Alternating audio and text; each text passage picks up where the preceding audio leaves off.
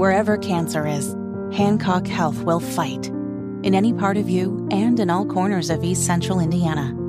From Indianapolis to Greenfield to Knightstown to Greensburg. From hospital rooms to family rooms, we fight. With technology and medicine, with care backed by the wisdom of Mayo Clinic. For you, for your family, and for your future in Decatur County. We fight cancer here. HancockHealth.org/cancer. I'm so sorry you have just reached my answering machine. It is Kendall and Casey on 93 WIBC, and it's time for our favorite portion of the program. That's where you get involved with your voicemails, your questions, comments, smart remarks. 317-684-8444. That's the phone number. Now, today, since Rob is doing the show from his home, he did not go through the voicemails. That was my job this morning, so you have no idea what's coming up, do you? None, absolutely none. I did send a picture to you and Kevin of my palatial Brownsburg estate, and I'm very fearful that I may be having to work from home again tomorrow because that snow is really piling up out there. It seems like it's lightening up just a little bit downtown right now. Well, we can't take any chances, and by not taking any chances, I mean I'm really digging not having to put pants on to do this show today.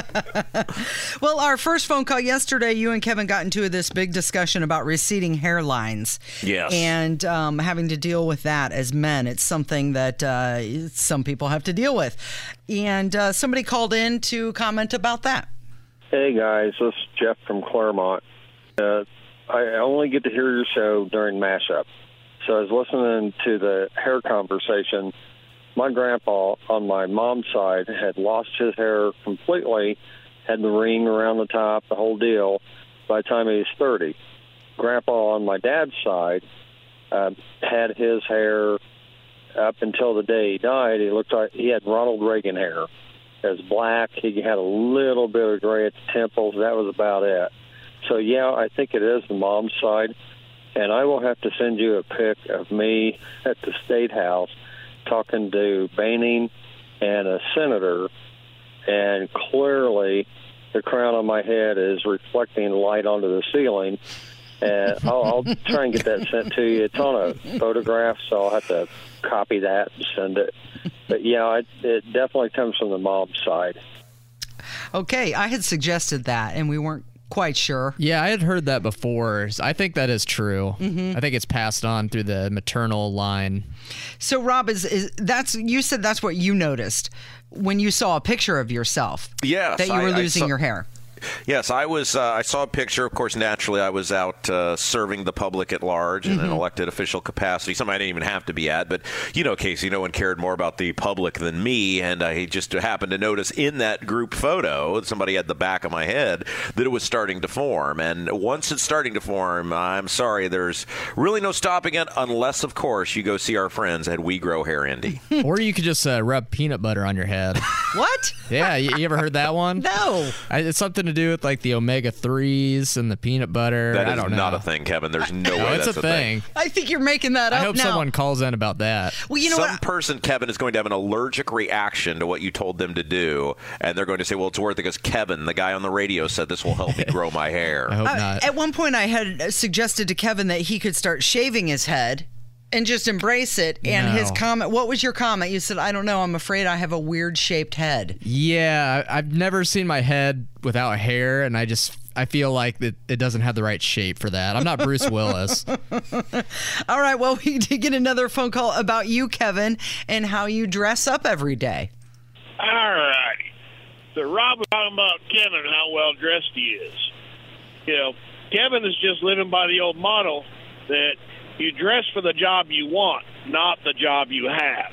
So sooner or later, Rob's going to get fired for saying something just incredibly stupid, and Kevin's going to slide right on in there. Now, speaking of Kevin keeps playing all this great music, but what's the point of him putting in all this hard work to play great music if Rob and Casey are going to keep talking over it the whole time?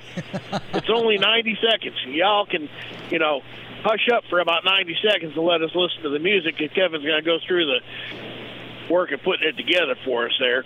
And, Rob, if you're such a great mentor, how come you didn't let Kevin play hit the post yesterday. I was kind of disappointed. You didn't give the boy a shot.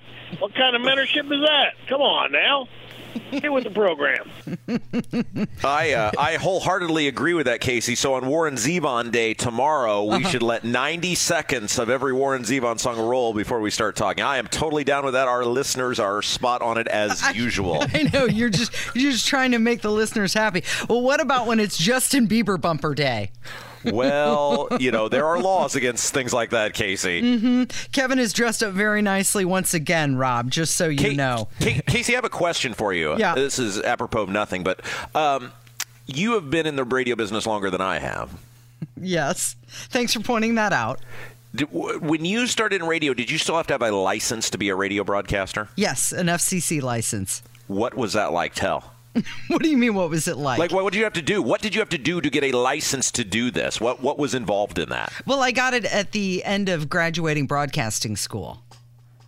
So it was there a test, or was there did you have those joining the U.S. military where there was physical, you had to do the monkey bars, or had to have 20/20 vision and all of that. It was just part of the process. I went to broadcasting school after college, and then at the end of that, it was just part of the graduation process.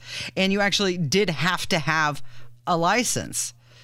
Many times over the years, I've been the chief operator of the radio station. So that was part of the process because we did have to take radio tower readings. Yes. And you had to be within certain parameters. And you had to make sure that, legally the station was abiding by all of the rules and regs. Now you don't want to be you don't want to be overmodulating. That's a big no-no. Correct. So I don't think you have to do that. Now, why? Are you jealous of my license? No, I just wondered because I didn't know how long you had actually been in the radio business. I'm sorry. I'll just be quiet over here now while you play the next phone call. 30 years this year, by the way, since you're wondering. Hey, Kevin, let's skip the next one and go to the Harry Chapin one, since we were talking about the bumper music. The fourth phone call. Somebody has some words for you, Rob. Rob, if you can't have a peanut butter day or a hide and seek day, that's not a thing. Well, then Harry Chapin Day, that sure isn't a thing. Love your show. Bye. So yesterday was peanut butter day, and you said that's not a thing. And I jokingly said, well, it's hide and seek day because of all the documents coming out. It actually was not hide and seek day. But you had claimed that those aren't real. However, you announced to the world that it was Harry Chapin Day. Yes. Let me peel back the curtain here for a moment on this business, Casey, if that's all right. Sure. And maybe I'm not supposed to be saying this, but it's just us talking here. Nobody from Ohio to Illinois and all points in between is listening. It's not like our station is that powerful. Right. I'm kind of a villain. No. And as part of that, sometimes I just do things because they're funny to me, and I know that it will enrage other people. And I get great joy out of when I'm successful at doing the thing that I wanted to do. If you're a villain, do you really think that you should be mentoring our sweet Kevin? Well, Hey! Rob's giving me a little edge. I was too nice before, and I'm starting to... Sure. I'm turning into a bad boy. That's a phenomenal question, Casey. Well done. All right. Well, we've been saying for a while now that the moon conversation is over. Yes. Guess what? What? It's not over yet. Oh, great. So this all stems from this. Chelsea Handler came out and said that she didn't realize that the moon and the sun were two different celestial bodies in the sky. She thought they were one and the same. And so we have gone down the rabbit hole of moon conversations, and then somebody said there were two moons, right?